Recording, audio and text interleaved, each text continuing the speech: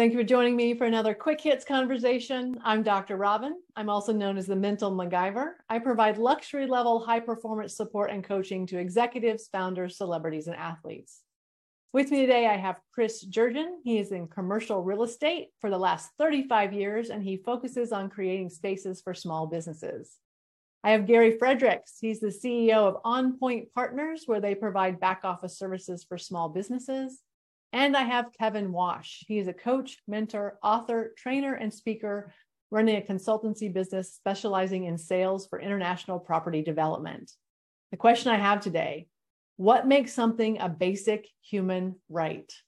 Kevin, kick us off. Okay, from my take on this, I think anything that helps to preserve human dignity. So I think if you treat people with respect, treat people the way that you would like to be treated. So for me, it's treat people with respect. I think basic dignities would show that I'm living in a civilized society.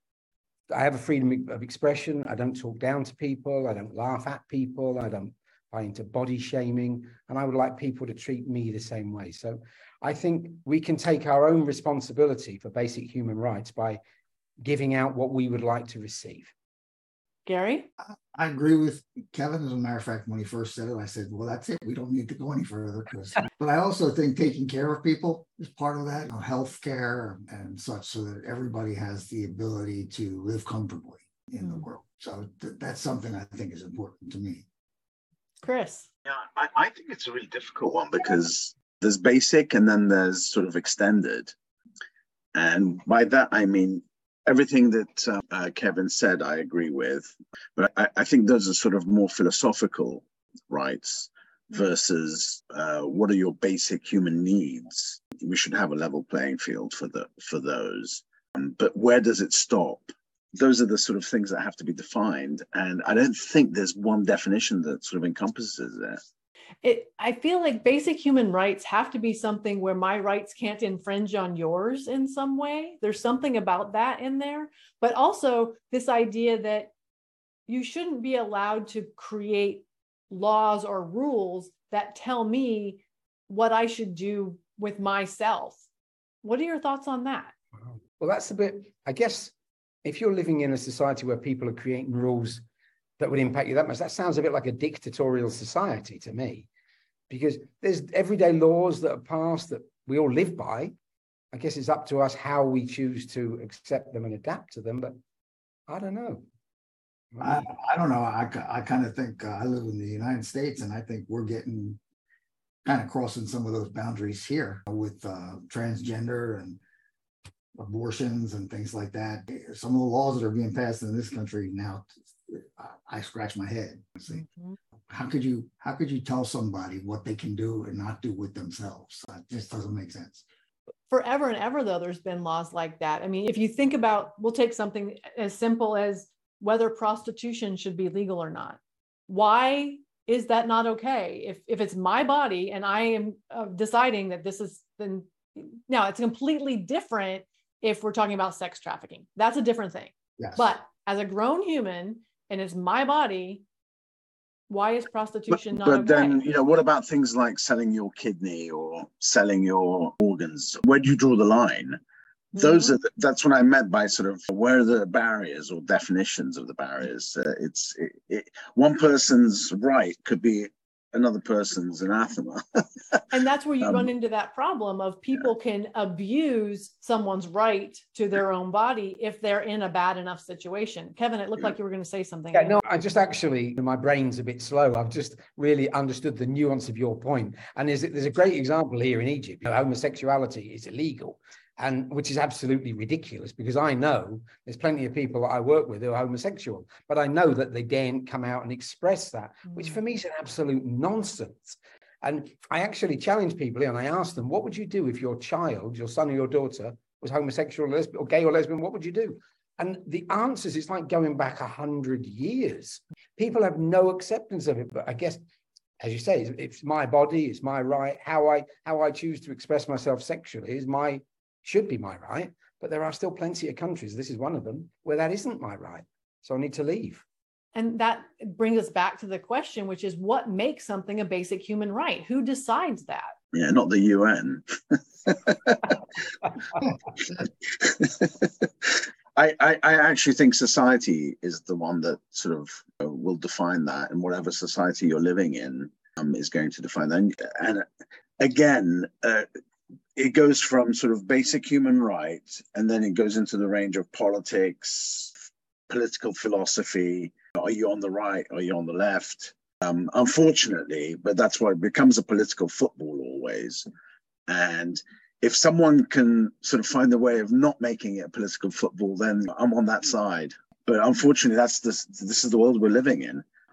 It's like someone crossing the road with a pram or a baby carriage, and not doing it at a traffic light.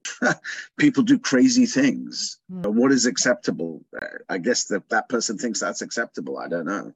They're in a rush. It's crazy if you think that by driving across one state line, you either can or you can't have an abortion. By getting on a plane and flying into another country, you either can or you can't have sex with the individual of your choice. I guess if you've got the ability to move, then you can take control of your own life again. However, not everybody has the ability to do those things. So there are, I guess, I don't know, tens of thousands, hundreds of thousands of people living under suppression like that, which I mean, you only have to look at states within our country here in the US, where the laws dictate when you can drink, how you can drink, who you can drink with, ludicrous laws. But someone decided this was okay. Gary, you've been really quiet, which is not normal for you. I'm mulling the question because who decides what a human right is? I think it should be society, but I don't think it is society. I don't think society will ever be the determining factor because it's just too much political BS. There's too much money BS involved in it. Don't forget to add religion. Oh yeah.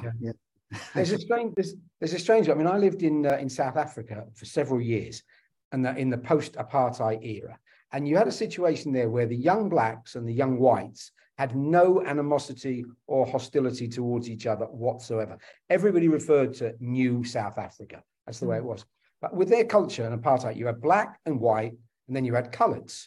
So the issue in the post-apartheid was with the coloureds, because they'd lost in the old system, they were kind of middle class. In the new system, they didn't have a class. So they resented people. So the only ever racist situations I found myself in Africa were between Indians and black Africans, because the Indians and the coloured wanted to say, we're better than you still. Even in this post-apartheid era, they couldn't let it go. And yet, when you see the shift in the mentality, especially from the Zulu tribe and some of the other tribes, to suddenly start working with the white guys, but the ones in the middle couldn't get it. They couldn't make the shift. Interesting. Yeah. Gary, did you get to finish your thought? Sorry, Gary. Sorry. Yeah, I mean, religion's a sticky subject.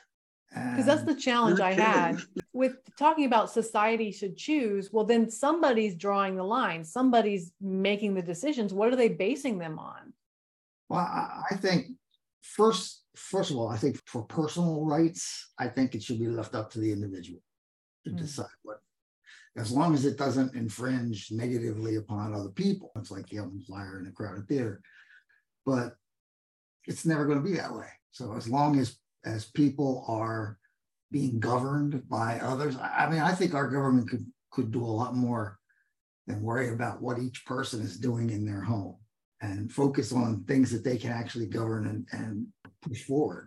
It's interesting that you say that, because I grew up in a place where it was about the collective. That's Europe. It's all about collective rights. Actually, the rest of the world is all about collective rights. In the United States, it's about individual rights. And that's really what separates the US versus the rest of the world. And yet, there's a movement here to force people to go to collective rights, as if that's the panacea. Well, is it? I don't know. But I like the actual idea of having individual rights as a society. And that comes back to exactly what your question is all about.